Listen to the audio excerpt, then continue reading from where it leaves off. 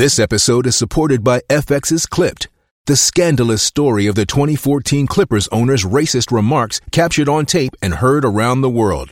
The series charts the tape's impact on a dysfunctional basketball organization striving to win against their reputation as the most cursed team in the league. Starring Lawrence Fishburne, Jackie Weaver, Cleopatra Coleman, and Ed O'Neill. FX's Clipped, streaming June 4th, only on Hulu. Look, Bumble knows you're exhausted by dating. All the, must not take yourself too seriously, and 6'1" since that matters, and what do I even say other than, hey? Well, that's why they're introducing an all-new Bumble, with exciting features to make compatibility easier, starting the chat better, and dating safer. They've changed, so you don't have to. Download the new Bumble now.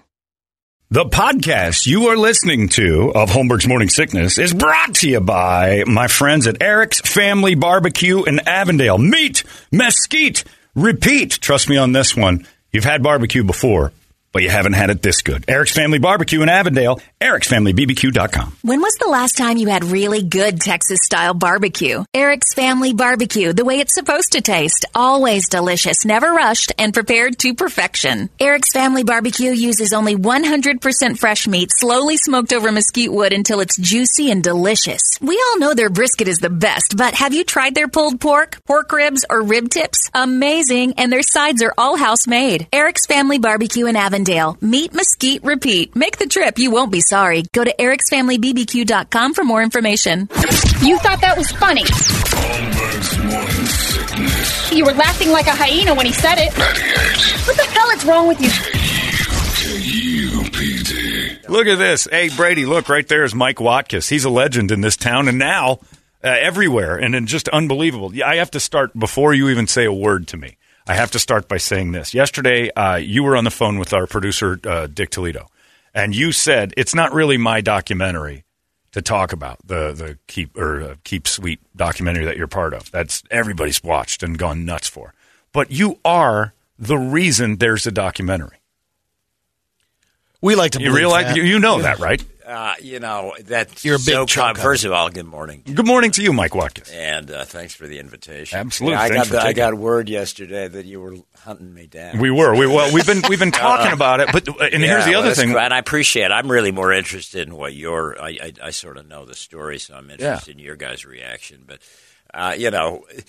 honestly, the reason I got involved in that is that been ambivalent, and everybody who does a documentary on this subject at some point or another contacts me and asks for my help. Yeah. And I understand that, and that's kind. And throughout my career, I've thought telling the story was the most important thing, so I will share it with anybody. Yeah. I've been screwed a lot of times by my colleagues for doing that, but the bottom line is it ain't my story, and to the extent I'm a part of this history, I'd like to clarify what I see as this history. And this history is 2 or 3 generations of very brave women who got out of there. And, you can gussy it up and try to say, though, the reporter did something or some goofball private investigator or some famous author. And you know what? That's a lot of the handful of men who helped in this cause are men who merely did their jobs. I did my job. I got paid to tell stories, but I was lucky enough, coming from that background, I came here at a time when there was sort of the perfect storm. We had a handful of brave women who were stepping forward and raising hell like never before, and they needed a scribe. Now, how did that happen? It's still going on. And it will be. I tell people those guys were doing up there 120 years ago, and odds are there are going to be groups of them doing it somewhere 120 years from now. Yeah. That ain't going away. The theology is sort of now bedrock for a lot of people. And that theology has definitely been used in these contexts to sort of be the justification for, as we see with Warren Jeffs, pedophilia. Yeah. And that's not uncommon. And just growing up there, I knew the secrets, and I felt it was my obligation to tell the story more pointedly and in depth than had been done before. And fortunately, I hooked up with some crazy crusaders who were really the women whose shoulders the women you see in that documentary stood upon. Yeah. I've now been around long enough to see 2 or 3 generations, and men can go and take all the credit in the world and bullshit so many failures in Arizona. You just haven't learned. But the bottom line is, this is a story of some heroic women over the course of a couple of generations that started a revolution and changed the world. Yeah, but the key to it is, though, that it takes that. Yes, I agree that you were just doing your job, but you got to put your hooks in, because your job was. I like putting my hooks. It was fun to watch. Dove in. You dove into this and became legendary for it, because had you not been interested in this, it would have just been a passing interest or a salacious story that local news would have jumped. And that has been the history. I mean, there's been explosions of big events that have captured headlines all around. There was a raid in 1953. Yeah. There have been, which changed Arizona's history. It forced a governor out because there was public reaction to that raid back in 1953, which was probably justified. A raid against the they said Governor Pyle, Howard Pyle. This is history now. Yeah, get into it. But the bottom line is, the history. Arizona has had a long, rich history, and Utah too, because these two communities are, straddle the border. And a governor many years ago, Howard Pyle, sent cops in there because they thought about underage marriages, and they raided the place. Unfortunately, the Arizona Republic and and Life magazine were there, and they shot photos very similar to what we saw in Texas raid. That's what the women, the children, the women grieving their missing children and husbands. It was probably heavy-handed, but the point was right, because the wrongdoings were going on then. But because of the photographs, the sort of untelegenic photographs, for the cops. Literally, Howard Pyle lost the governorship because based of that. on that. And it became It became a toxic rail in politics. Everybody said, "Look, it ended Howard Pyle's career." Yeah, you don't touch it. We're not touching it. And the people up in Colorado City and Hilldale knew this, and they realized we're Teflon. Yeah. They're never going to come back. That blew up in their face, and it blew up in their face in Texas. I mean, the history repeats itself. And fast the forward, wrongs have been there and continue to be there. Which on the documentary, the one, when you're at that point where you've been covering this, and then all of a sudden the raid happens, and then you had the other version of, you got Oprah going through their Dateline, and that must have been just It was a hysterical moment. It was a funny moment in my career when right after the raid, there was a day when the FLDS's longtime lawyers, who I've been belly bumping and fighting with for years. I know these guys. Anyhow, one of them standing at the big ornate secure gates down in Texas, and he's literally letting every reporter that wants to, because they've got assembled all the moms to do their pity party down there. Well, I'm there down covering it while all of this is going on. Literally, satellite trucks are going down there, and crew vehicles, and every idiot with a pen and a piece of paper calling himself a reporter was let in. As I'm walking towards the gate with my camera guy, one of their Salt Lake attorneys sees me, and hey, you're not welcome. And I was I've never been on that. Literally every reporter in America, including Oprah, who did a disastrous and disservice to the job. She built it the other way. Yeah, and she's a lot of people like to. It's a seductive story. Every reporter wants to get the inside, and the people who have paid no dues and made no contact sort of just. Okay, well, if you give me access to the inside, I won't ask the hard questions. And that's clearly the deal with the devil that many of them, and I think Oprah, made. And it did a great disservice to Child Protective Services and their efforts, because after that, they just gave the kids. Let me ask you this. Like, you went through this whole thing, and again, it destroyed governors. It destroyed people who tried to open their mouths in the past. And there's Mike Watkis, popping up there with his, clearly a little bit of an. Can't you see? Yeah, he's got a little bit of an extra attitude towards this whole thing. I grew up there. I grew up in the area. Baptized. No, I grew up in Salt Lake City. I was baptized a Mormon. I have polygamous ancestors. My wife has polygamous ancestors. And so it was always a thorn in your side. Well, it's just I knew the story. I mean, I've been fascinated by this sort of when I went to college, I got a degree in anthropology, which is basically the study of society as sort of an organism and how does it sustain itself. And I really looked at, I look back, and it wasn't so highfalutin back in the early days, but I look back and I think, in many ways what my reporting has been is sort of a forensic ethnography in the terms of anthropological study of how a culture that is very well defined sustains itself. Yeah. What are mechanisms in place? The weeding out of the boys became sort of an industrial effort.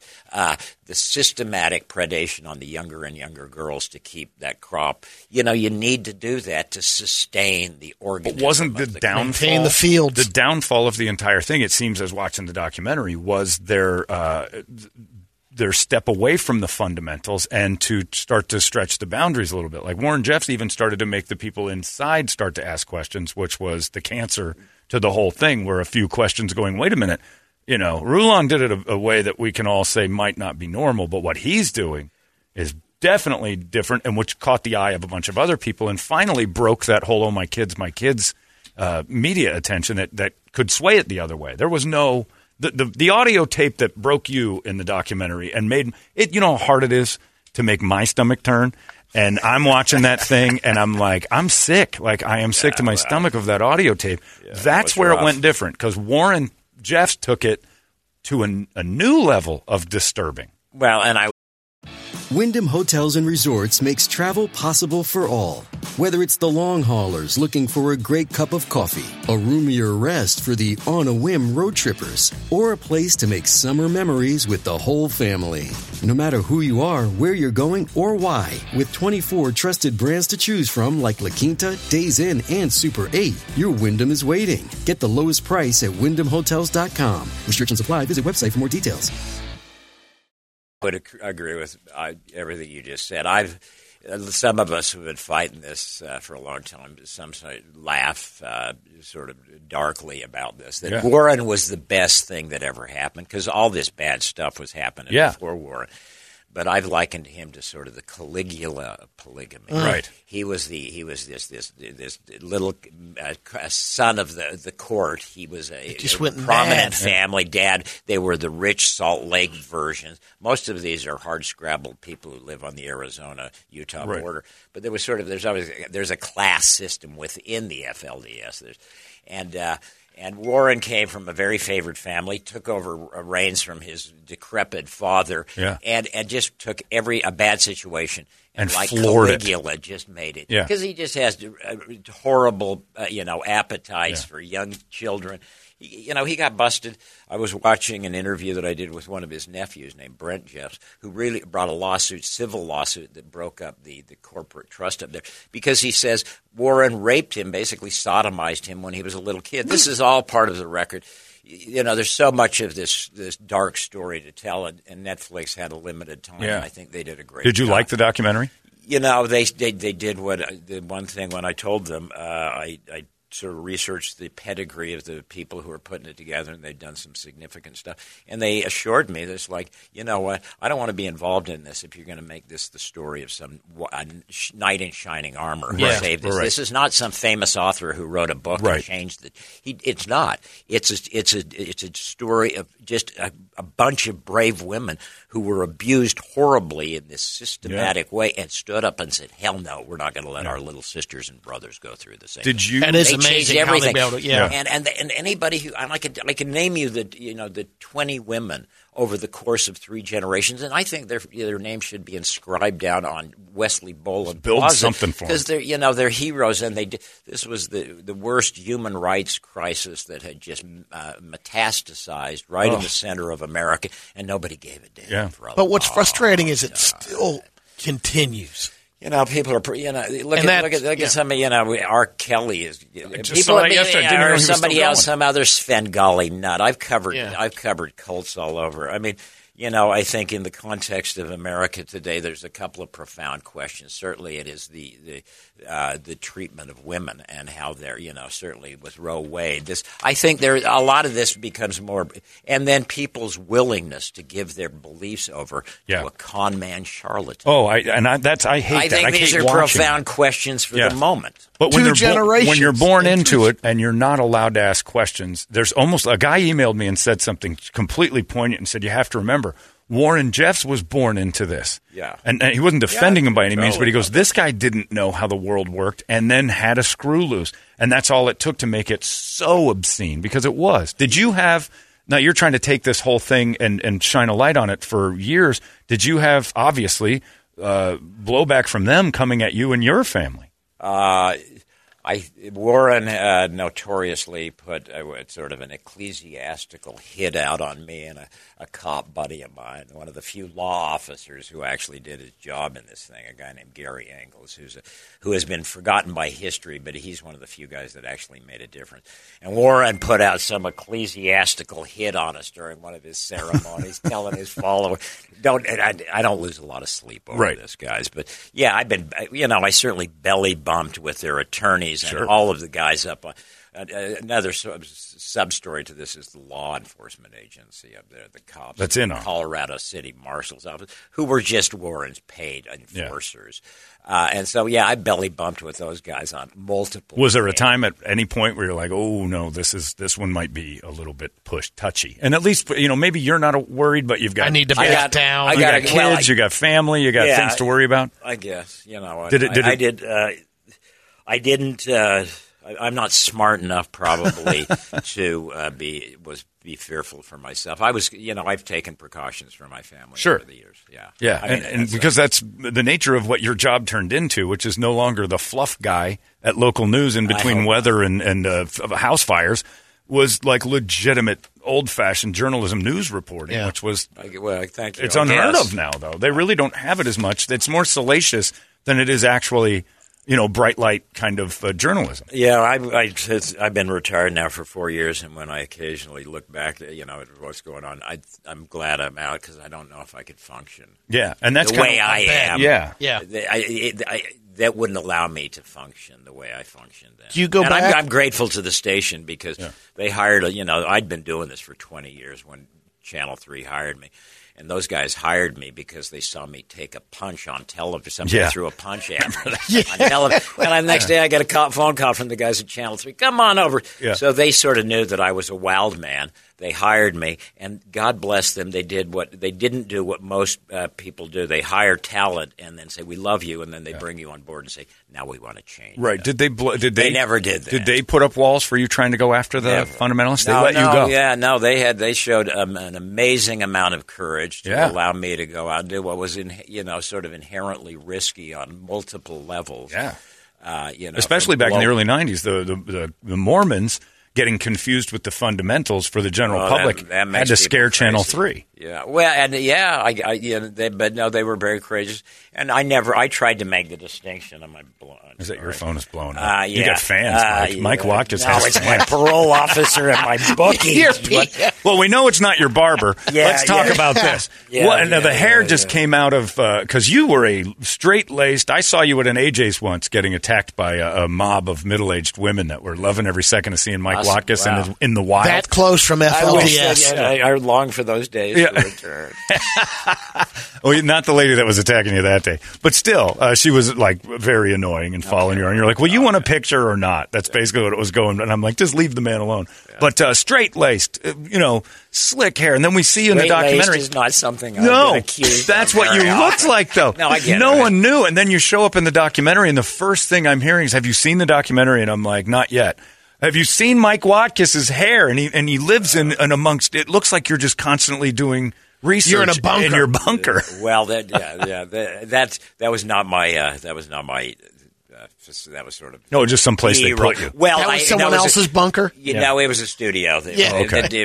We were worried you were living in there. Yeah, and that you're look at all the files. You haven't been outside because we haven't seen you in 4 years, and you come back and you're And you're Jesus. Well,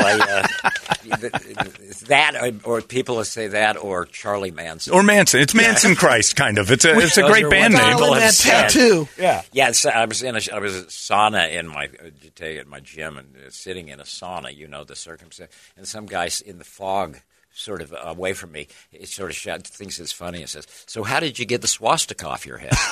I'm thinking, dude, I don't even know you. That's a good one, though. That's a little personal. That's a great joke and brave. Yeah, brave. Well, for a stranger to say that to a guy. And right out of the fog, and I'm, just sort of a lump in the. Yeah. So anyhow. Yeah. So you get through this. Are you, as a guy who's been kind of dedicated to this for so long, and maybe you've disassociated more than I know, have you been? Are you satisfied with all that's happened enough to walk away from this whole thing? Because you've said it a couple times here. It's just a thing that's going to never – it's a perpetual cycle of nonsense that you can't stop. But are you satisfied with your place in that and what you've accomplished? Well, again, what a number of people have accomplished. But there are two things that, again, looking in hindsight, I can make much more sense of it because it was just a wild sort of guerrilla warfare journalism when we were doing it. But looking back in hindsight, the things that we accomplished, we sort of exposed Warren Jeffs for what he is and got him incarcerated. And to the extent that his followers want to know that or not know that. But we put the prophet in prison. And then the second really critical thing that's not as sexy, but there was a federal trial in Phoenix just before I retired, and the Department of Justice basically went in and sued the two towns for wide, sweeping discrimination. They wrenched control of those two cities away from the ruling did. Away from the cult, and it took the cops away from them. Yeah. So now they got a brew pub up there. Yeah. They got a coffee shop up there. I Zillowed it when I was looking. When was the last time you were there? I shot a little snippet for a film. And it was the last time I went up there. It was a couple of years. It's beautiful. Yeah, it's one of the most gorgeous spots on earth. And that's, I think people are rightly concerned that suddenly now developers, because it's now doesn't have the weirds. Right. And so there's now a whole drama about who's going to go up there. The thing is, for many years, the church controlled all of the land. And if anybody got out of it, even if you have to build your own home with your own money, but they own the dirt, so they're a great extortion tool. You get out of line or get crosswise with the prophet, get the hell out of town. You're gone. A brave woman many years ago got kicked out and went to court and got a ruling that made them give her fair market. Yeah, you guys can kick her out, but you got to give her fair market value. Yeah. That was one of the, a pivotal lawsuit involving a woman named people Lenore out Holmes. They threw people out whenever you don't want to give up your daughter right now. Get out of town. And literally, people would just get a family with a man, 2 wives, and 16 kids could just get booted out of a home, or the man would get kicked out. Yeah. Or and in latter years, they started separating children from parents, and there were like large groups of kids, sort of really in collective care that there were no parent figures. I mean, things got really bad. For the people still. And the sad thing is, Warren Jeffs' victims are his own. They're not outside. They're not perpetrating crimes against others. It's against the people who are always the victims, the women and children in his own culture. Yeah, and it's crazy because you can't talk them out of it. What drove you out of it? Or are you still this had to kill any spirituality or religion that you could have? I'm not a real. I'm not at all spiritual or religious man. I'll just leave it at that. But were you growing up and then something clicked? You're like, too many questions in your head? No, I don't really feel like I ever had any real skin in the game. Right. And family still involved? I never believed this. Yeah. My family, no. Nope. My wife's family, to a large extent, very still involved. Not the fundamentalists; they're LDS and very nice people. But so and I had an uncle who's been long since dead, but was in the Council of the 12 Apostles. And wow, those are many years ago. So he's my one link to sort of my street cred.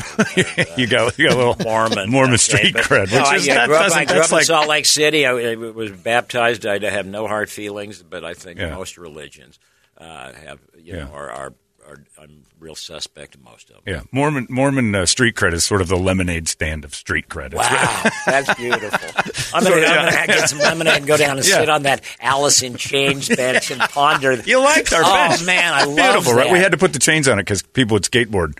We needed somebody to break that up. It keeps them off. And then it became obvious that it was Alice. This is easy. Now, Mike Watkiss is here this morning, and of course, everybody's going nuts over the documentary on Netflix.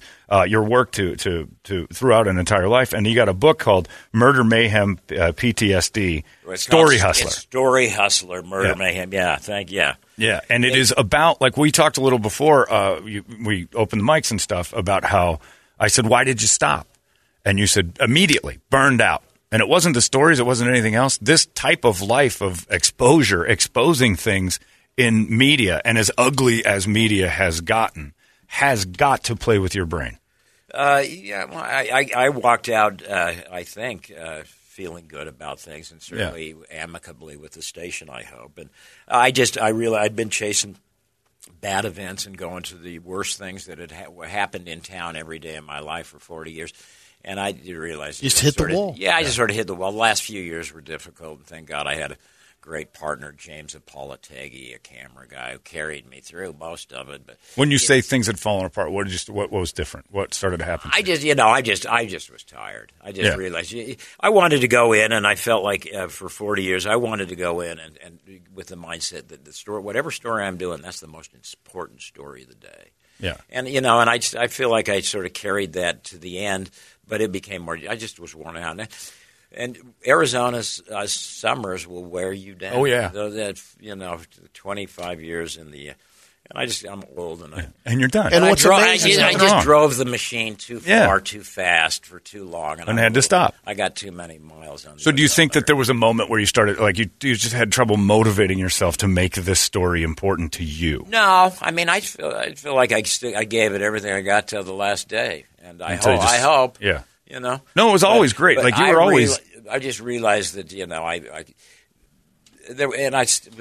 I wanted to finish the book, and I had started getting a few opportunities to do some acting. And honestly, that's sort of. Oh, and okay. I thought this is the time to shift. I'm worn out. Yeah. I'd rather have somebody hand me some lines that I have to remember, go on, right. hit my, know my lines, hit my Hit your marks, mark. and go home, Yeah. and not have to carry the burden of producing this damn thing from one episode to another. It's just that the day-to-day grind of daily television, wore me out. Do you have any stories that you did that you ground out, you worked on and realized I am making a mistake?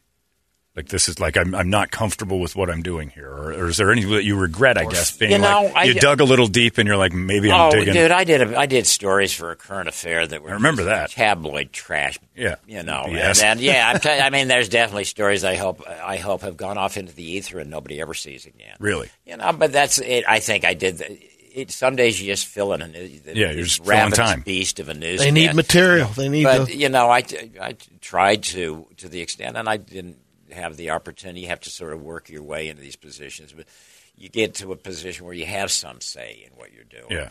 And I'm grateful that a lot of times they would listen to what I wanted to do. You mentioned writing the book. That one of the reasons you wrote the book was kind of to apologize to your kids in a roundabout way. Yeah, the book Story Hustler is dedicated to my daughter and my son, and I tell them this is my mea culpa. This is why your dad's so crazy. Yeah, these are the stories. Did you have a tough relationship with him? No, during all that? Throughout all of this, and again, I'm not asking for any sympathy because everything I've done is self-inflicted. Yeah. But my family has been, I got my beautiful wife, and we're together 40 years almost, and my kids are great, so they've kept me sane. Yeah. So this is you basically saying thanks for allowing me to be Mike Watkiss, the lunatic, for as long as I've been. Yeah, that's probably and I'll tell you that I would never. This took a lot away from my family and being on the road and doing these things, and I never would have done it without my wife. Yeah, she was sort of the moral and spiritual, because she understands it in many ways better than I do, and without her, I would never have done this stuff.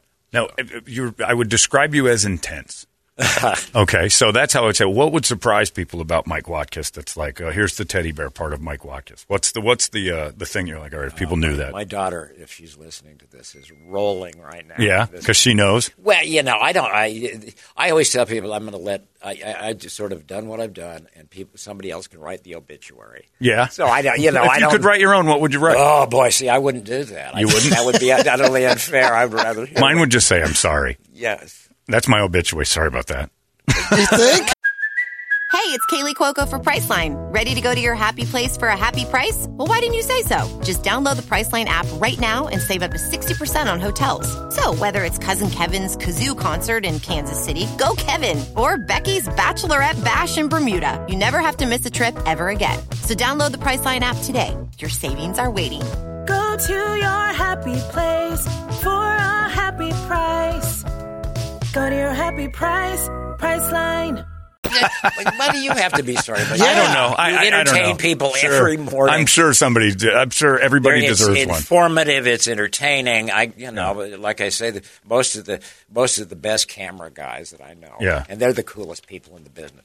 All listen. They like us. Well, that's good. Then they're dark. There's something wrong with them too. I was listening to come down. I love the music. Well, thank you. Oh yeah, we got some good stuff going. Great what about your book? Should we know? Story Hustler, Murder, Mayhem, PTSD. What about this that you haven't told us is something that you're like, man, I just had to get this out? I made the face-off with the Night Stalker, Richard Ramirez, and sitting as close as I am to you guys talking about the nature of evil. That was pretty with fun. him. Oh yeah, Richard. What was that like? I am fascinated with serial killers. It's interesting, the Netflix thing on Ramirez. Yeah. If you listen to the opening second, there's a quote with Richard saying, "We're all evil."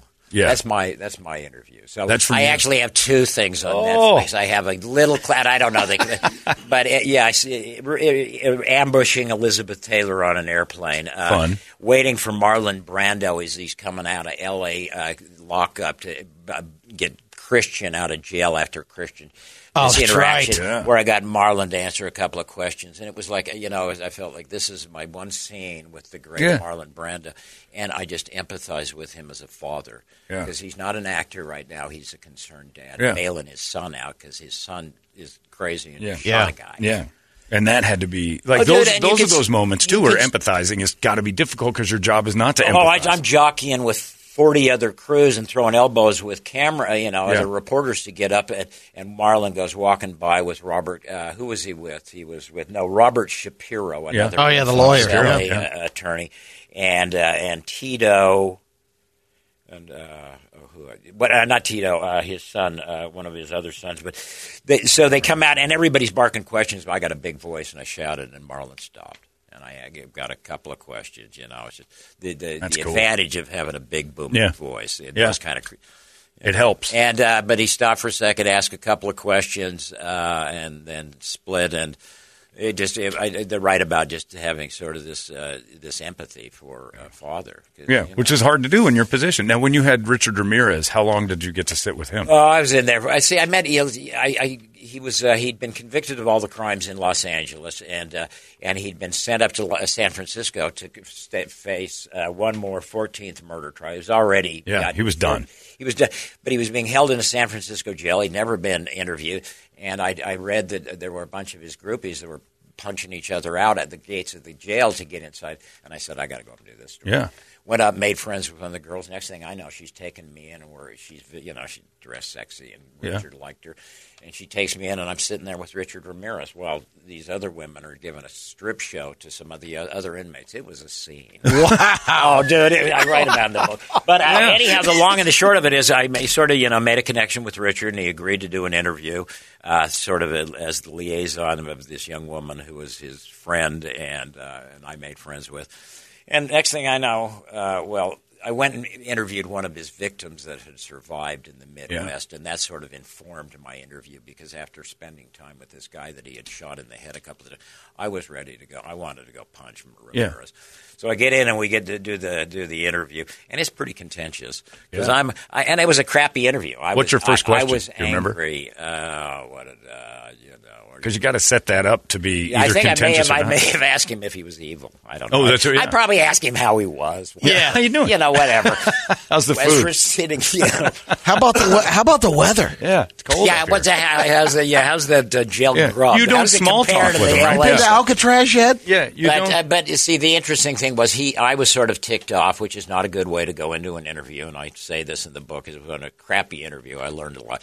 But he wasn't going to answer any questions. He had written down sort of a manifesto, and he was going to read the damn thing. And I soon realized that that's where he was going to. That was the goal for him. Men have killed themselves into this democracy. And everything he said was true, but he just had a bunch of sort of satanic sort of stuff that he wanted to manifesto out there and read. So he had some good points. And so I just started. If that's what he's going to do, I got to knock him off this a little bit. And it just became this contentious sort of back and forth. Is that available? I need to check it. I'm reading your book. I think it's on the YouTube. How is the lady a friend with? I mean, that's what's interesting. This guy, Richard, was a rock star. He had groupies. His L.A. trial was full. Yeah. One of the groupies that was trying to get in to see him in San Francisco after the L.A. trial was one of the jurors of the L.A. trial, a woman who had convicted him, but now was going up there and fighting with the other girls because she was, she fell in love. I think she was enamored with him. Did you feel the difference of him? I guess you would because you kind of knew going in what he was. But was there an obvious whoa, this is a different animal than the human species we're dealing with? No. I've interviewed a good number of serial killers, and people ask me that all the time, and I say no. Yeah, because they have to blend. Let me tell you, I've never met a serial killer, never covered a serial killer who takes on somebody that can fight back. They all sneak up in the night and attack people. So when you're sitting face to face with one of these guys, most of them are not real tough guys. They're punks who slip through windows and shoot people while they're laying in their beds. Yeah, and so if it's just sort of, I got some Richard definitely was. He had a look though. I mean, he loved it and he played it a lot. Right. Yeah. And his backstory, the one thing that the Netflix thing about Ramirez did not do, they did a brilliant job of talking the story of these two great cops who tracked him. Yeah. Great story. Yeah. But they didn't really do much backstory on Ramirez, and he's a fascinating character. And the one thing I tell people, he was a real bright young man. Yeah, you sense that he was a kid. But he had an uncle who was basically a serial killer while he was in Vietnam. He loved to kill Asian women. And that became sort of and Richard grew up with this guy who boasted about killing women while he was the cool uncle. The cool uncle who Richard was present in a kitchen when that uncle shot his wife in the head. Yeah. So the backstory. You look at a backstory like Ramirez and you think this kid's probably going to go off the rails. It really is just a question: how much? Yeah, that's why I'm fascinated with serial killers because that nature-nurture gets involved, and it's very rarely nature. I mean, there's a little bit of it that has to be there, but to me, the nurture side of it is almost always like, oh, you took something that may not have been okay and then showed it 10 things that were definitely not okay and encouraged. Yeah. You lit the flame. The pilot was on. Right. You decided to light the gas because almost everyone you study that has that did not just have normalcy. Yeah. There was always something you trace back and go, the Ramirez thing has several to where you're like, that built him. Yeah. And who knows what he would have been otherwise, but that built him. And I don't know if that's an inherent thing or I don't either. It's tough to watch. Bundy's another one. I mean, you start getting into it, and everybody's history is like, we built this. So that's my fascination with serial killers is they can be manufactured. Do you find that different in a way? What are you saying? The nature nurture? I don't. I'm not nearly smart enough or educated to make a stab. Me neither, but it sounded good. No, but no, you're absolutely. I find this. I think what you're saying is absolutely true. Yeah. I don't know, but I feel the same way you do. Yeah. I'm fascinated. I think that this is why I brought Ramirez's history up. His crimes are horrific, and the cops did a great job of tracking him down. And that's what we've been doing for decades. He's an interesting cat, and what made him what he was, as I've thought about it. It's again one of those little demons that I think about frequently. Yeah, that's the fascination of it because we've been trying to find answers. Yeah. Like how can you prevent this from happening? What creates? Well, by the time you're looking, It's too late. Yeah. You know? No, wouldn't it be great if we just walk down the street and say, that's the guy who's Yeah, exactly. It would be great if video game lights showed up over bad from guys. Teddy Bundy to Dahmer to to Richard Ramirez and put them all up there. You can't predict the unpredictable. It's crazy. Man, I could talk to you for hours. It would be great. It's awesome to meet you and see you and the things that you've done. And I've lived here for a long time and just watching you do stuff locally. Let me apologize. Yeah. See, now you're like I get a blanket pardon. Everything's I'm sorry. You're just like me. You feel the same way I do. Let me just say I'm sorry for everything before we even get going. I may steal the line from yeah, you. I guess it's a race to the graveyard. Exactly. I'm on my way, man. Right. But yeah, Mike Watkiss. The book is called Story Hustler: Murder, Mayhem, PTSD.